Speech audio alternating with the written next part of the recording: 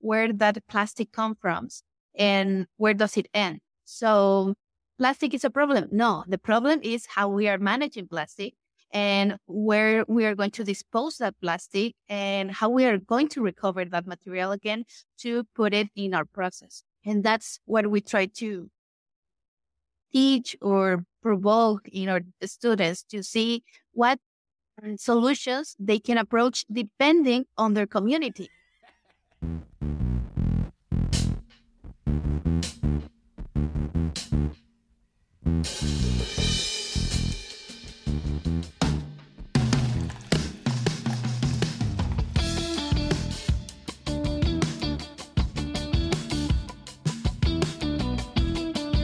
Yes, good evening, good afternoon, good morning, wherever you are in the world. Welcome to a brand new social Confoes.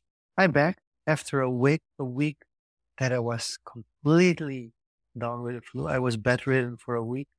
Yeah, So I gotta say, welcome back. And I was worried last week. I could yes. reach you that day, and I'm like, whoa, what's gonna So happen? my You know? apologies to you. My apologies for everybody in the social Confoes family. But that day was the first full day that I was bedridden. There's a No, but really, really weird flu going around here. It's very insane, but luckily I pulled through after a week of being like completely attached to my bed. no, I'm Uh, really happy you're back to your yeah, old self. Like I've been feeling the past week, kind of, a nausea, dizziness. My body was overheating a bit, but nothing that, you know, made me impossible to not move in care. but But it was weird because my wife had it the week prior, and there are people who experienced this in December and were bedridden for a week. And I posted yesterday that I finally, after a week, I'm back. And people were like, "Yeah, I've had this flu for 3 weeks," and I was like, "Whoa!" So it's yeah, it's just very shoot weird. about an It's hour. it's close to a lot of similarities to dengue or being mentioned, but I didn't have the fever that comes along with dengue usually. And for me, it's at day 5 was the worst day. I'm somebody who was very positive, and for the first time in my life, I was just staring at the ceiling. I was like, "Oh, this is what people go through when they say like, I don't feel doing anything in life." And it was such a weird feeling because I'm usually an upbeat, positive person that always can find something to do in life. So for me, it's really weird not being able to do this show. So without further ado, I'm happy, I'm excited to Yeah, get back and into it. we have a fun topic today. And, having this sickness go around, it's all about, learning about it. Usually the information pops up later.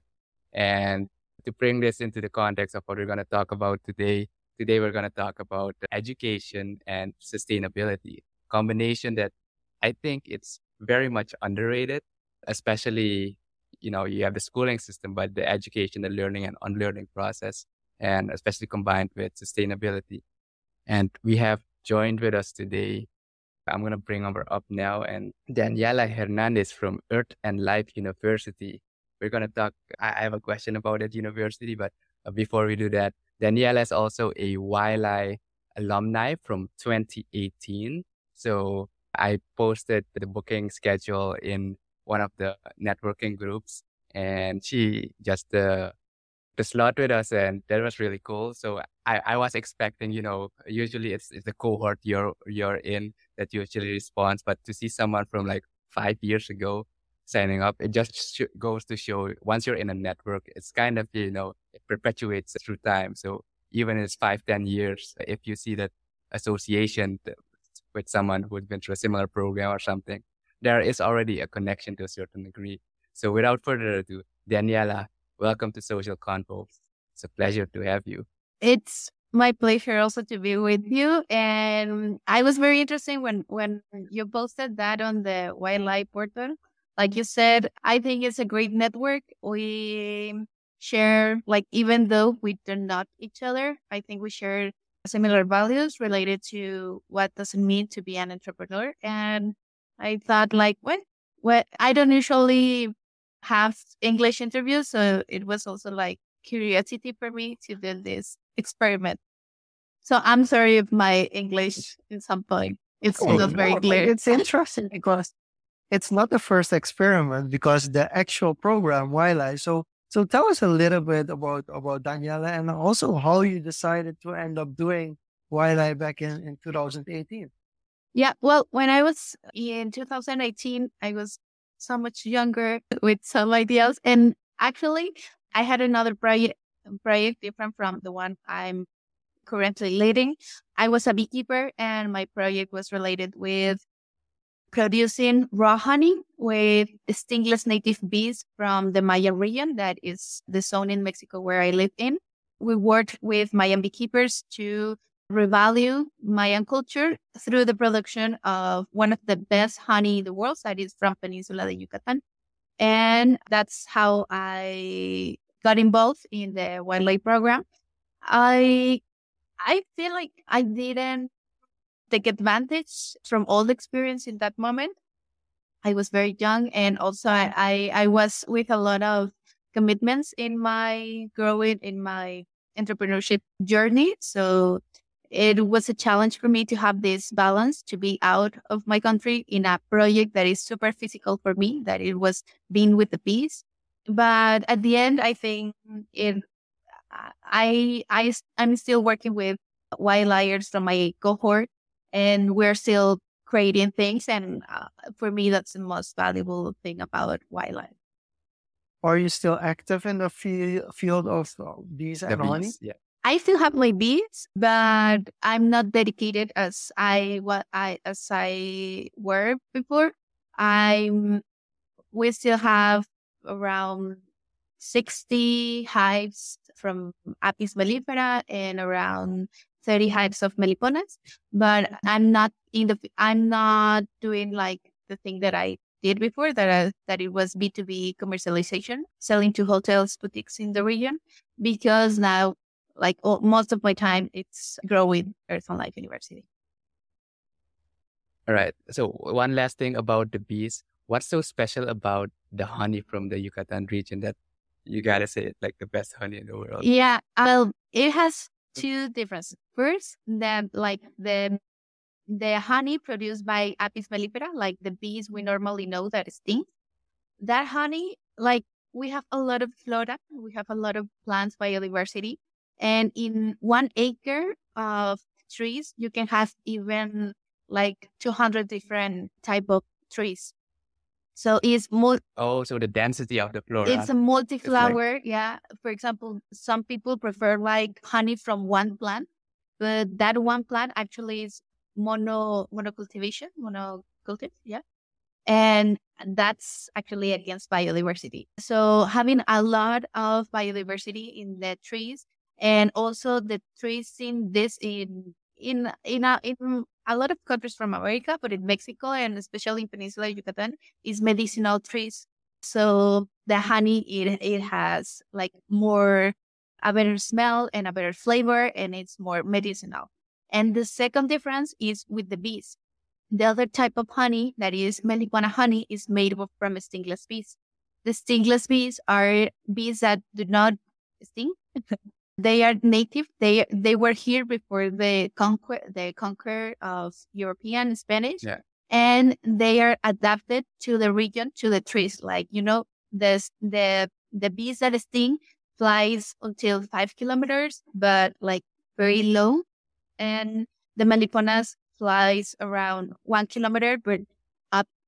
And the trees from the region are more taller than the Florida Yeah. in the medium range. I gotta Pretty say, you can interesting. definitely Yeah. say we're talking to a I professional love, expert. I love bees. Like my whole life changed when I started beekeeping, and for me, I don't know. I would like to have more time to be in nature, and part of being in nature was a lot of expertise for me, and was like a life changing. And I think that's part of the seed that I put in Earth and Life University. So yeah, because basically it's you're still involved with nature and biodiversity in a certain sense. So what was the transition from being a beekeeper to Earth and Life University, and what makes Earth and Life University kind of different from a traditional university as you know it. Yeah, well, my co-founder and I have backgrounds with nature. I have background with bees and insects, ants, for example. And my co-founder has experience with algae, sargassum, spirulina, chlorella. So there's a lot of knowledge in nature. I always said that, do you know how many years Earth has been alive? Well, when do we start counting alive? Like since the Earth It's like started, since the since the beginning of uh, Earth. a few billion years, I would say, based on memory of certain documentaries, but I won't be able to say Eh, exact, but a few billion years. Yeah, like between 3.7 and 4.5 billion years. And do you know how many years has humanity have lived? Yeah, that's really short. I think it's like a few 100,000, Yeah, not even. I think, yeah, Right. depends on the history you want to tell, but between yeah. 100,000 years, if you want to like be optimistic, 300, 500,000 years, right? So Earth and a species that has a lot of more living time than us as human in the Earth has a lot of interesting mechanisms of survival because I mean, we're the only planet in this galaxy, at least world, that has proven life. And like, I don't know, for me, it's a miracle to see like all the possibilities and all the perfect moments that has to align to produce life. And because of that kind of learnings and experiences, my co-founder and I said, okay, we need to and also we had experience in education. I have been teaching like Spanish and literature classes, and my co-founder has teach economics, history since a lot of time.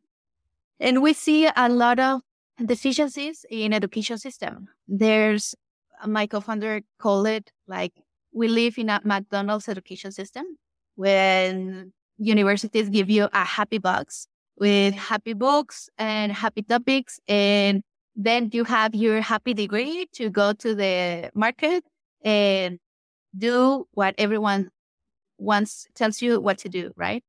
And right now we're facing some incredible challenges that are not easy to solve with a happy box.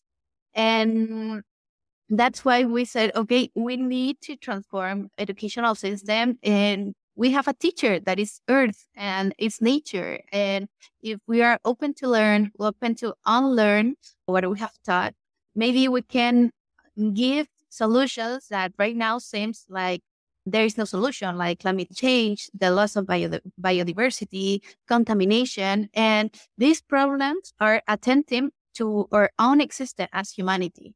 And we are not aware of it. And I don't know, I think in maybe less than 10 years, we will really have to fight for living resources like water, like energy, and that's how it started everything. So let's take something like a practical example. Of course, you can give us an example, but let's say single-use plastic, for instance. Like that's something that it's like in the happy package, like you describe. It's like, hey, plastic is really easy. It's easy for packaging. It's easy for this. It's easy for that. But then from a biodiversity perspective, it's like, especially single-use plastic, it's like one of the biggest waste there is on the planet. So what would, from a more, I don't want to say traditional, but from a more environmental friend scenario, how would you approach that kind of a problem? Yeah. Well, I always said that the favorite word we have in sustainability issues is depends. In sustainability, we always have to make comparisons to really know if it's available or it has viability or not. We tried also not to say it's right or wrong, because we live in a moment in our history where everything, or you are in my side or you are against me, right? There's no middle points, there's no questioning, and we try to bring again to be in the middle, to see the different kind of gray tones, colors, and see another possibility. So for example, with the plastic of one use, only one use, well, in that moment, it was a great invention and it was a great innovation. For example, for clothing, there was a lot of exploitation to animals and skin because a lot of products was made from animal skin, right? So plastic is started to help those animals to improve more materials to make our needs. What happened?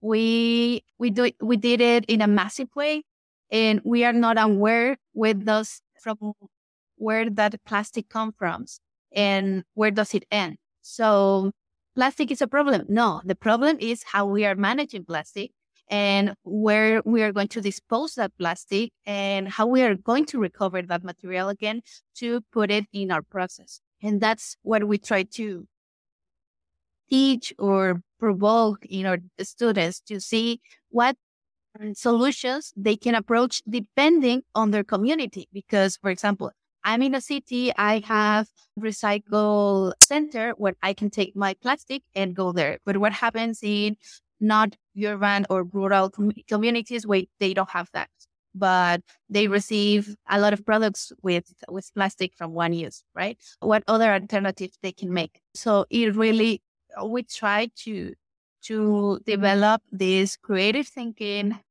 and this systemic thinking to interconnect all the all all all the people, not only the problems but also the solutions.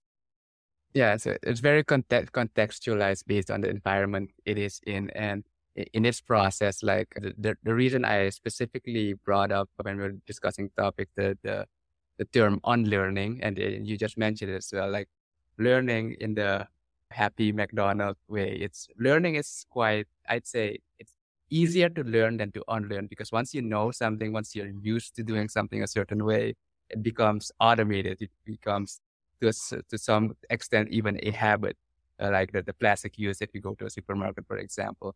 And I'd say people underestimate unlearning process, which is sometimes even more vital than learning new things because it's harder to let go. So how would you approach the way you approach it at your university, the unlearning process? What's it like? How should someone think about that? Yeah, the learning process, I think, like you said, is the most difficult part because it is not only difficult with our alumni, with our students, but also with our teachers. The people that are going to teach our new community also has to unlearn. And I think unlearn is very related to humility. There's a lot of in educational system where degrees matters. I mean, oh no, I'm not master. You call me PhD in whatever I want, right? But the title, sometimes people has a PhD and really they don't have not even the basic skills to use a Zoom. It's dramatic, right? And it's how to deal with the learning with the humility to say, hey, we don't know nothing. We are here to learn. And starting with this beginner mind to question everything. And for us, I think the most important part is open the door to curiosity. We think that as we were born, people kills curiosity from us as children, right? We ask why, and people say just because. We want to taste things, and they hit us to not to touch or lick things, right? So what we want is people feel again the curiosity to, I want to learn more. Like, I'm talking to you and you say some topics that I'm not related. I have Google right now and I can Google it and I can learn something new. And it's incredible how we have a lot of access to information and we are not using it to access to knowledge. For me, it's very shocking when in a class I ask for something and people don't Google it. Like, why you are telling me you don't know if you are in the computer and you can open a new window and you can Google what I'm saying, right? But no, like it's like it didn't occur to him that they can Google it. So the learning process is remember that we don't know nothing, that we have to be humble, that we need to start as a beginner mind every day. Like every day wake up and say, I don't know nothing, let's explore the world and like turn on that curiosity feeling. Okay, I do have a question because in the traditional education system, there are certain validators that are being used. So especially if you get when you get to the university level, and this is also the happy package as well, because there's money involved. You like the So happy one of the bugs. biggest knocks, it's yeah. So one of the things for universities, for instance, especially in Europe, is it really depends on how many high level articles, scientific articles get written and how many of them get published. And the better the journals they get published in, the more funding the school or that specific department or that specific part of the university earns, which of course, how more profitable that part of the university is, the more say they get in what direction the university goes. It's also made as a validator where PhD students try to do research that's valuable to the professor because then it can be used for publications. And if it were being used for publications, it earns again more money. So this is a real kind of like structural, you can almost call it a pyramid in some kind of ways. And that's also one of the problems with the validation at a certain point, because it's no longer about finding things that are valuable to humanity, but it's becoming more like these are the articles that we need to write because these are the topics that are the hot topics in the academics, and the focus goes on that. So that's my knock on the traditional educational model.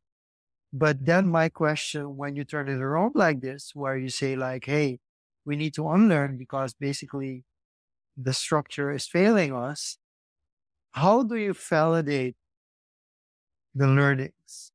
Because say there's somebody who says something about bees in Mexico, you can easily validate that because you own the bees, you actually have worked with bees, and you know firsthand from practical experience that if somebody tells you something that's not true, that you can easily validate or unvalidate it. But with newer stuff and things that are completely new and haven't been properly researched from a traditional scientific perspective, how is the validation process for those kind of learning? Well, we're working on it. I have to be honest. I don't think we have the answers yet. We are trying. Like you said, the part of publishing, it's how universities measure their success. But the publishing system also is broken because it takes a lot of time to publish. Then your research is not more new or innovative because it took too long that people sign so they can be published. So there are like, it's a system. Like I said, those are ecosystem problems. And we, for example, we don't have grades. We don't put an A, B, C or 10, 9, 8 to our students. We only have 2 grades or like two, like 2 final grades. Like we recommend you or we do not recommend you. Like you come to the classes, you participate, you collaborate with your fellows, you show that you are a professional responsible with communication skills, that you are using the concepts we are giving you in the class, that you can demonstrate me what you are doing with your project and your documentation, your photos, or whatever the teacher asks to them. We recommend you to go and advance with other classes. And if you didn't come to class, if you didn't participate, if you didn't show your evolution, as we call them agents of change or change makers, if If you don't prove to us that you're a change maker, then we cannot recommend you. And we see you in the next class to try again, right? And it has been difficult because we're still we have a lot of resistance from even the students, because if something is not obligatory, they do not feel they have to do it.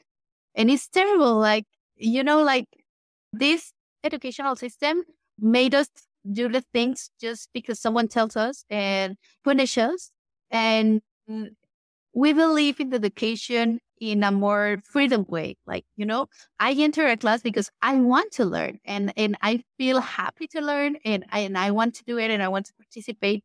But not everyone feels that way. And we're still working on it, on how we can create this model where a student feel challenged, not by obligation, but maybe a more pushy way or I don't know, more constrained ways to feel them more.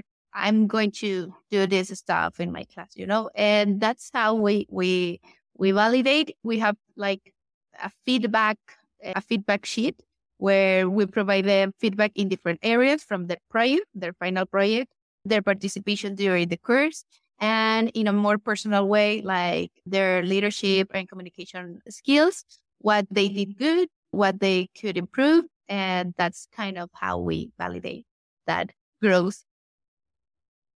I don't know what you think. So I I can see where you're coming from getting that resistance, because the root cause actually goes deeper to the traditional, like from a young age.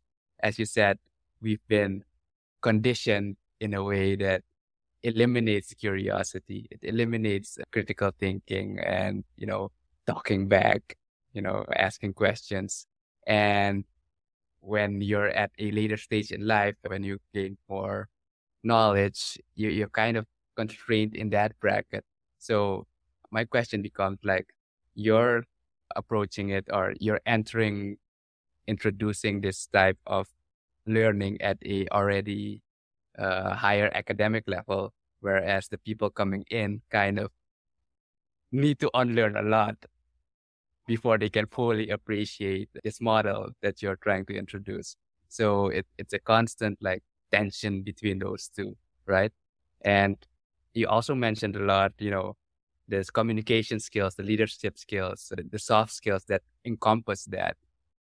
Like, how much weight do you guys put into that, especially when you get students from the traditional academic sense who are, as you said, the PhD, they are academically very intelligent but can't even operate Zoom. Like, how much weight do you put on those soft skills? And how do you ensure that they kind of adapt to learn these soft skills? Yeah, well, like you said, when we decided to have these issues, I realized that we should have start with kids. Like, what did we do at university? We have to start with kids to introduce our new ideas and our new models. But we're now in the middle of the journey, and that dream is going to it's in the plan of maybe 10 to 20 years, right? But we put a lot of emphasis on leadership, and the profile of a sustainability leader, it's a very complex profile, because and it's I don't know if in Suriname you have these job opportunities, but here in Mexico, all the big companies, the corporative has this new role that is the sustainability role. And there are no people that can fit in that role because they need to have technical skills related maybe with engineering, with economics. Some companies put together sustainability and public relationships or marketing. Like, that there are two different roles and positions, right? But those are like the activities they put on. It is related with measure carbon footprint, ESG indicators, like really technical stuff. But then as a leadership role, you have to be in communication with all the departments. You have to talk a lot about what are the sustainability projects the company is carrying on.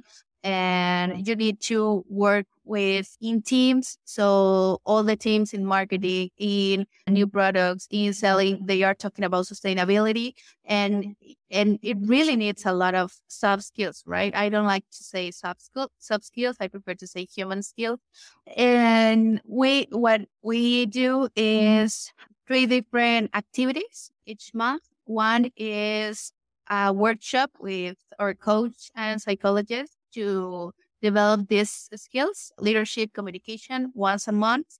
Then we have another activity that we call Changemaker Circle, where we bring a leader in sustainability to talk about their experience, like the day-to-day experience, right? Not the presentation per se of a project or a topic, but say, look, the reality is this, so our fellows can be more in touch of what's going on in the companies, in the real today projects.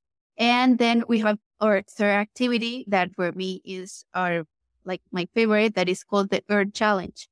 The Earth Challenge is with this in Harvard. In Harvard, for example, they has these activities when they gather the alumni, and they put up a problem, right? From like in 2010, Starbucks wanted to open a new store in Ukraine, but they have this problem. So how do you resolve this problem? And the students present some solutions, and at the end, the teachers, they already have the solution. Well, what Starbucks did was this and this and this, and these were their mistakes, and this was their goals, etc. What we do is a real problem. We invite our organizations and companies we are linked to, and we say, do you want to participate in this Earth Challenge? Please tell us what social, environmental issue you have right now, and bring it to our students, and we are going to work together with you during 2 months to present you these different solutions. And I think this is this strong activity where shows our students that it's not always related with knowledge. It's really related to work with team, to communicate, to present, to work in something, and then that the leader of the organization tells us, oh no, I didn't want this, right? It was like, what? I worked on this, but that's real life, and that's what happened.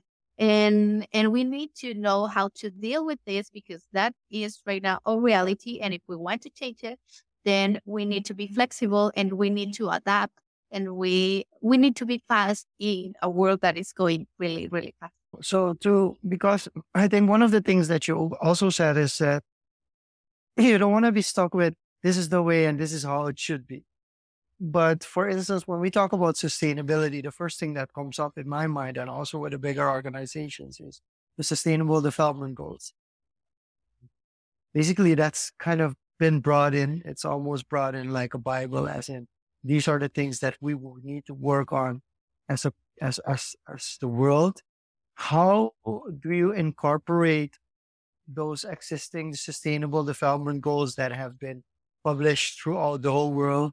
How do you bring it in, and from what approach do you kind of get your students to work with them or to see them from different perspectives as well? Yeah, we need to work with them because that's what exists, and that's what actually people love. I hate it. Like, I need to be honest. I hate that model of the Sustainable Development Goals because I agree with you. yes, fine. Like, I don't know how they can talk about it in every meeting, and it's like we're not getting it. I am doing a post for my LinkedIn where I make a difference between what we think is sustainable development, that is this economic, social, environmental, and at the center, and no, like a strong sustainability is in the big sphere is ecology. In the middle is sociology, and at the end and the smallest part is economy. So when we don't understand what we need to understand from where does come from all the problems, and the economic system is still primary in decisions and in sustainable development goals and the United Nations. Like, we are still operating in the economic line.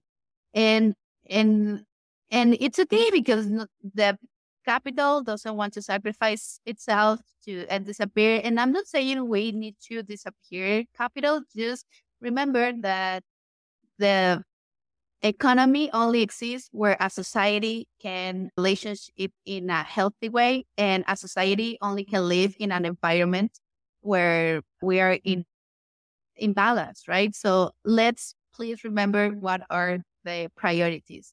And but actually, I have this fight with even my teachers. My teachers sometimes and I had a lot of discussions because this also is related with a colonizing mind, like these models come from United States or Europe, like, oh, Europe is the best.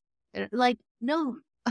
Like, for example, in sustainability, as Mexico or as Latin Americans, we have a lot more culture to put in the world. But we have this culture mindset that we are less than, that we need to learn from other big countries, like these biggest countries, like, for example, Norway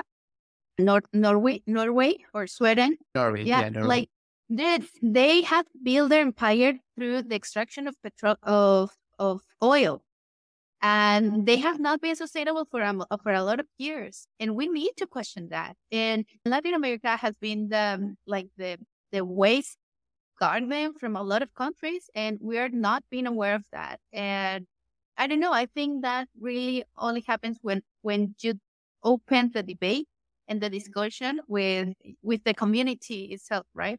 And it's like it's been in the class, and it's have this.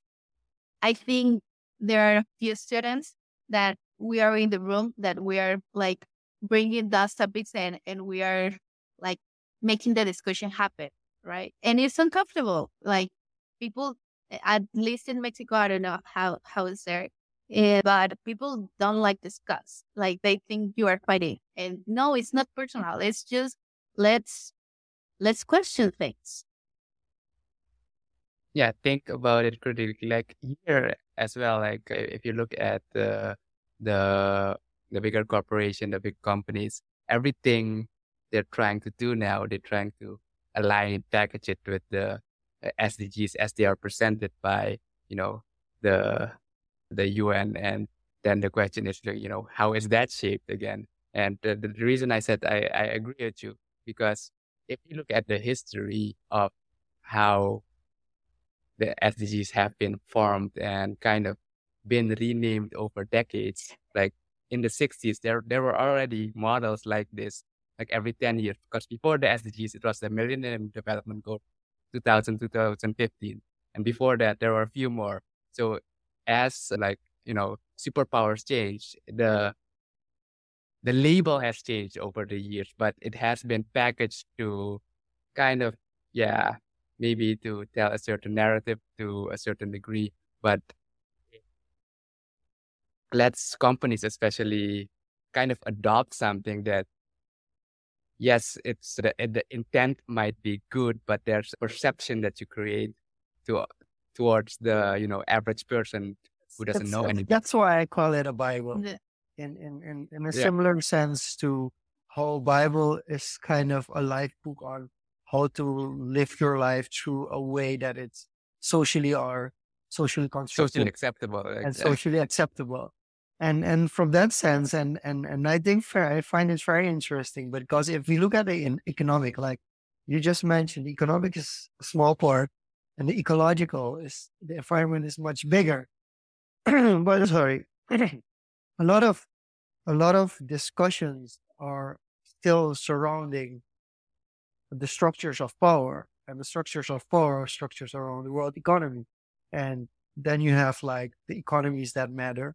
And then you have this pretty much the center periphery theory, where the center is the economic center, and the economic center of the world decides how we live through the world. And then the rest is the periphery, which brings to an interesting dynamic. And why I'm really interested, Daniela, in your take as well. Like, how does that shift come about, that people, because now, especially the generation that's coming up, that's called the Gen Z generation, the generation that's now going into the work field, is pretty much money centric, as in kind of as in a rebellism towards the generations before them, where they're just like, okay, just give me the money myself. I'll decide for myself what's best for me and for the world.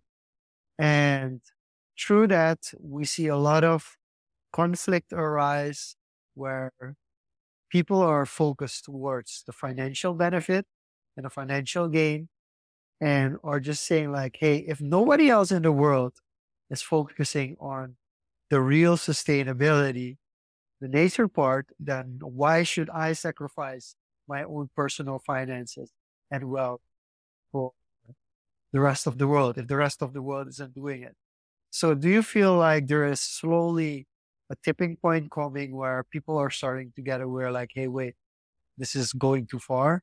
Or are we still very far away from that tipping point being reached? I don't know. Well, first, with just a comment to Diego, I think like I also correlated the the Sustainable Development Goals, the SDG, with, for example, circular economy. Like also, it's very mainstream, and every company wants to do circular economy, but there are like different schools that has developed a more interesting theoretical frameworks to talk about this industrial symbiosis, to not produce waste, etc. I just like I agree with that part of what is mainstream and what companies should do, but I don't want also to fight with companies. I want to help them and say, look, I'm critical with you, but I'm also open to tell you what is it, what path we can take, right? And I think at the end, that's what is valuable. We can be critics and just cross my arms and do nothing, or be open and willing to help. And with what you said or asked, Jean-Luc, there is something called active hope. I learned it from Joanna Macy. I really like that term. And Active yeah, hope. Is that it's a it? book, and actually they have a free course if you want to take it. It for me it was a really like a really great lesson.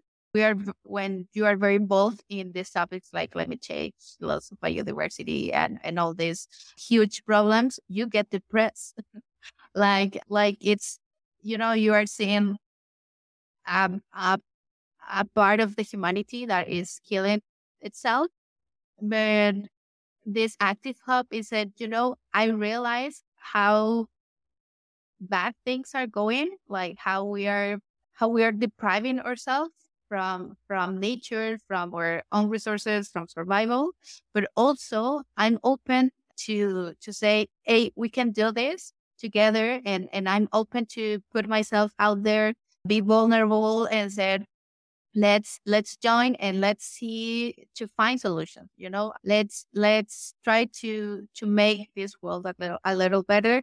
And I try to practice this, and I try to share with everyone I talk that let's practice active hope. Like, we not only are hoping everything gets better, we are acting to this world gets better, and without denying what's the reality, being aware of that, but choosing to stay on the path of wellness, of taking care of myself, because also as change makers, we want to make the happy better, and we sometimes forget about ourselves. We do not eat well, we do not sleep well, and sustainability is also related with our wellness in a more holistic way, not only money. And with this new generation, yes, I see a lot of people that is more focused on money. I'm sure you as entrepreneurs are very related with these topics, like, oh, you're successful, you have to make six figures. Yeah, usually that's the benchmark of success. Like Yeah. how much. Yeah. And I think that the people also needs new reference, new leaders who shows it really is not about your bank account. It's really what you think is wealthy, richness. For me, being wealthy means have access to nature, to have raw food in my dinner plate. For me, being wealthy means to breathe clean air, to have a space where I can sleep and be covered, and to have a good quality of clothes. But I just need three type of clothes and nothing more, right? It's to be comfortable. It's to not always wanting more. We are in a world, and that's part of the economic crisis. We always want to grow more, to have more, to earn more, and there are studies where shows where happiness stops in a point that it doesn't matter how much you are growing more, or how much you are earning more. There's a limit, and I think, and that's another part that we are not still working at in the university, but me as person, I'm developing more is eco psychology. That is this correlation between how we are dealing with ourselves and the health of our own relationship with ourselves and with the people around us also shows in the health of the earth and our environment. And maybe it's time to work in our emotional and our spiritual sense to rethink how we are related with the earth. When you mentioned like the part where we get so much information now that the especially the newer generation, they can the psychological effect on them, that they can even get depressed. I remember I had a friend like a few years ago when that documentary came out, Seaspiracy, Um, Jean-Luc on Netflix. After he watched that, he kind of went into like a mood, like a very low mood, just because he watched that. And that psychological relationship, people underestimate that, I think, how it can, what effect it can have. And could you elaborate a bit more? You mentioned eco psychology. Can you elaborate a bit more on that, and how people should think about it? yeah, well, it's this part. Mm, the eco psychology is like the study of our minds or emotions, ourselves relates with our ecology. Eco, it comes from Greek oikos, that means home. Ecology, economy, it comes from the same Greek word that is home. Economy is the managing of the resources of home, and ecology is the study of the relationships with of the home, right? And it's this relation that we have our psyche, our mind, with our home, and it So economy isn't about money if you look at the exactly, historical exactly. meaning I of it. always said that, like, ecology and economy should not be against each other. We put it against each other, but it's a human defect, not. Yeah, it took a second for that to sink in when you mentioned it. Like Yeah, when you said economy means the managing of resources at home. Like I have another defect that is I love epistemology. I always like to look from the root of the word, and our language, at least in Spanish, is so rich, and we are not using language.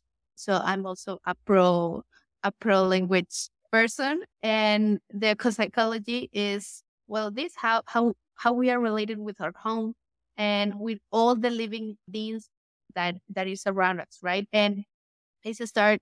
We were taught that humanity is at the peak in the top, and then the animals, and then the plants, and like if they are here to serve us.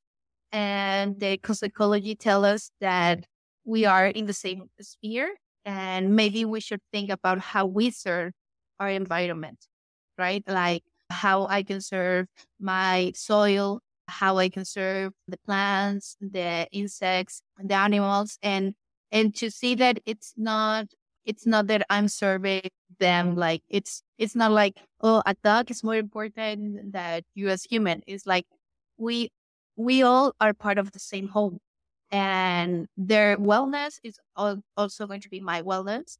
And and it's really to remember that we all came from the same earth, and we are going to the same earth when we pass away, and how our senses were connected to our environment. And with a lot of concrete urban centers, we are disconnected from our sense. And we are animals. We are 2 feet animals. We had intuition. We had this nature inside of us that actually disappears with a lot of technology and with a lot of urbanization, and maybe it's like to restart, to unlearn and return to our own nature. That's what explores ecopsychology. I'm sorry if this is too high. Oh, it's really good. It's a really refreshing take as well.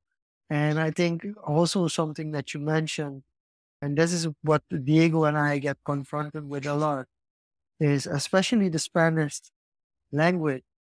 And I see through social media how big of an impact the Spanish culture is. Because I'm seeing it to simple things like how big certain Spanish artists that I used to listen to in the 90s are on YouTube, for instance, because it resonates with such a big part of the world that speaks Spanish. But before social media, before YouTube, we weren't aware how many people in the world speak Spanish and how many different countries. Of course, there's a difference in dialect and different the way they are spoken, but how many people in the world actually speak Spanish? And you can see it with some artists. For instance, American artists that started out their career singing English and have now moved back singing in their native language because they realize, like, wait, there are actually more people listening to my music if I sing in Spanish than in English. And that brings again that we look at English very much from either an Oxford English, the UK English, or the American English. But when you get to Spanish, it gets even more complicated because there's so many different dialects. But then again, you start realizing how big, especially within Latin America, how big the Spanish language is and how much knowledge there is in the language, which if you're not a native speaker, you don't realize these hidden meanings and hidden information which can be found in those words. So I think that was really interesting as well. Yeah, and unfortunately, Jean-Luc and I aren't fluent in Spanish at all, but it is, I do No, believe no it habla is, inglés. Ay, español, no habla español. it is, if you were to pick up a second language, Spanish should be at the priority. I think if you want to communicate a broader spectrum of cultures and people and, pick that. But with that being said, Daniela, it's almost time to wrap up. So to close this up, can you tell us what you're busy now with Earth and Life University and where people can learn more about you and what you're doing? Oh, I think that topic was very interesting. Like from Spanish, I also have a lot to say, right? Like just one more comment. I think Spanish is a second native language more spoken in the world. But as Spanish speakers, people tell us that we need to speak English so we can be recognized and to make business, and that English is the language of the business and everything else. The magazines that publish scientific information, they ask to do it in English, right? So also it's like question, why can we publish in Spanish? Like why can we not create more knowledge in Spanish? Why can we oblige people from the United States or the UK to speak Spanish, right? But just a thought. So you can find me on LinkedIn, Daniela Hernandez Alvarez. I publish in Spanish, sorry. but now you can. Oh, but they have no need to be sorry. You can translate it on Google. It's very easy, and I publish a little bit more. I have an Instagram account, but I'm not very active. That is called Influencer, like making this resonance, like the earth should be our influence, and trying to criticize at least like the influencer culture. And as organization, Earth and Life University, you can find us at earthuniversity.edu.mx. Thank you. And our social media is Earth Life University. You can find us on Facebook, Instagram, YouTube, and LinkedIn. We have a lot of classes in Spanish in our YouTube channel. So you are welcome to learn with us in our YouTube channel. Awesome. We'll try to put all those links you shared with us in the description when this episode gets released as well. So do check those out. Shanluk, any final thoughts? Well, Diego, as always, it's been a pleasure. Daniela, thank you for being our guest. For everybody that tuned in live, and for those that are listening to this on their on the streaming platforms, thank you for tuning in. This was Social Confoes, and see you back next time. Bye Thank you bye. very much. It was a pleasure.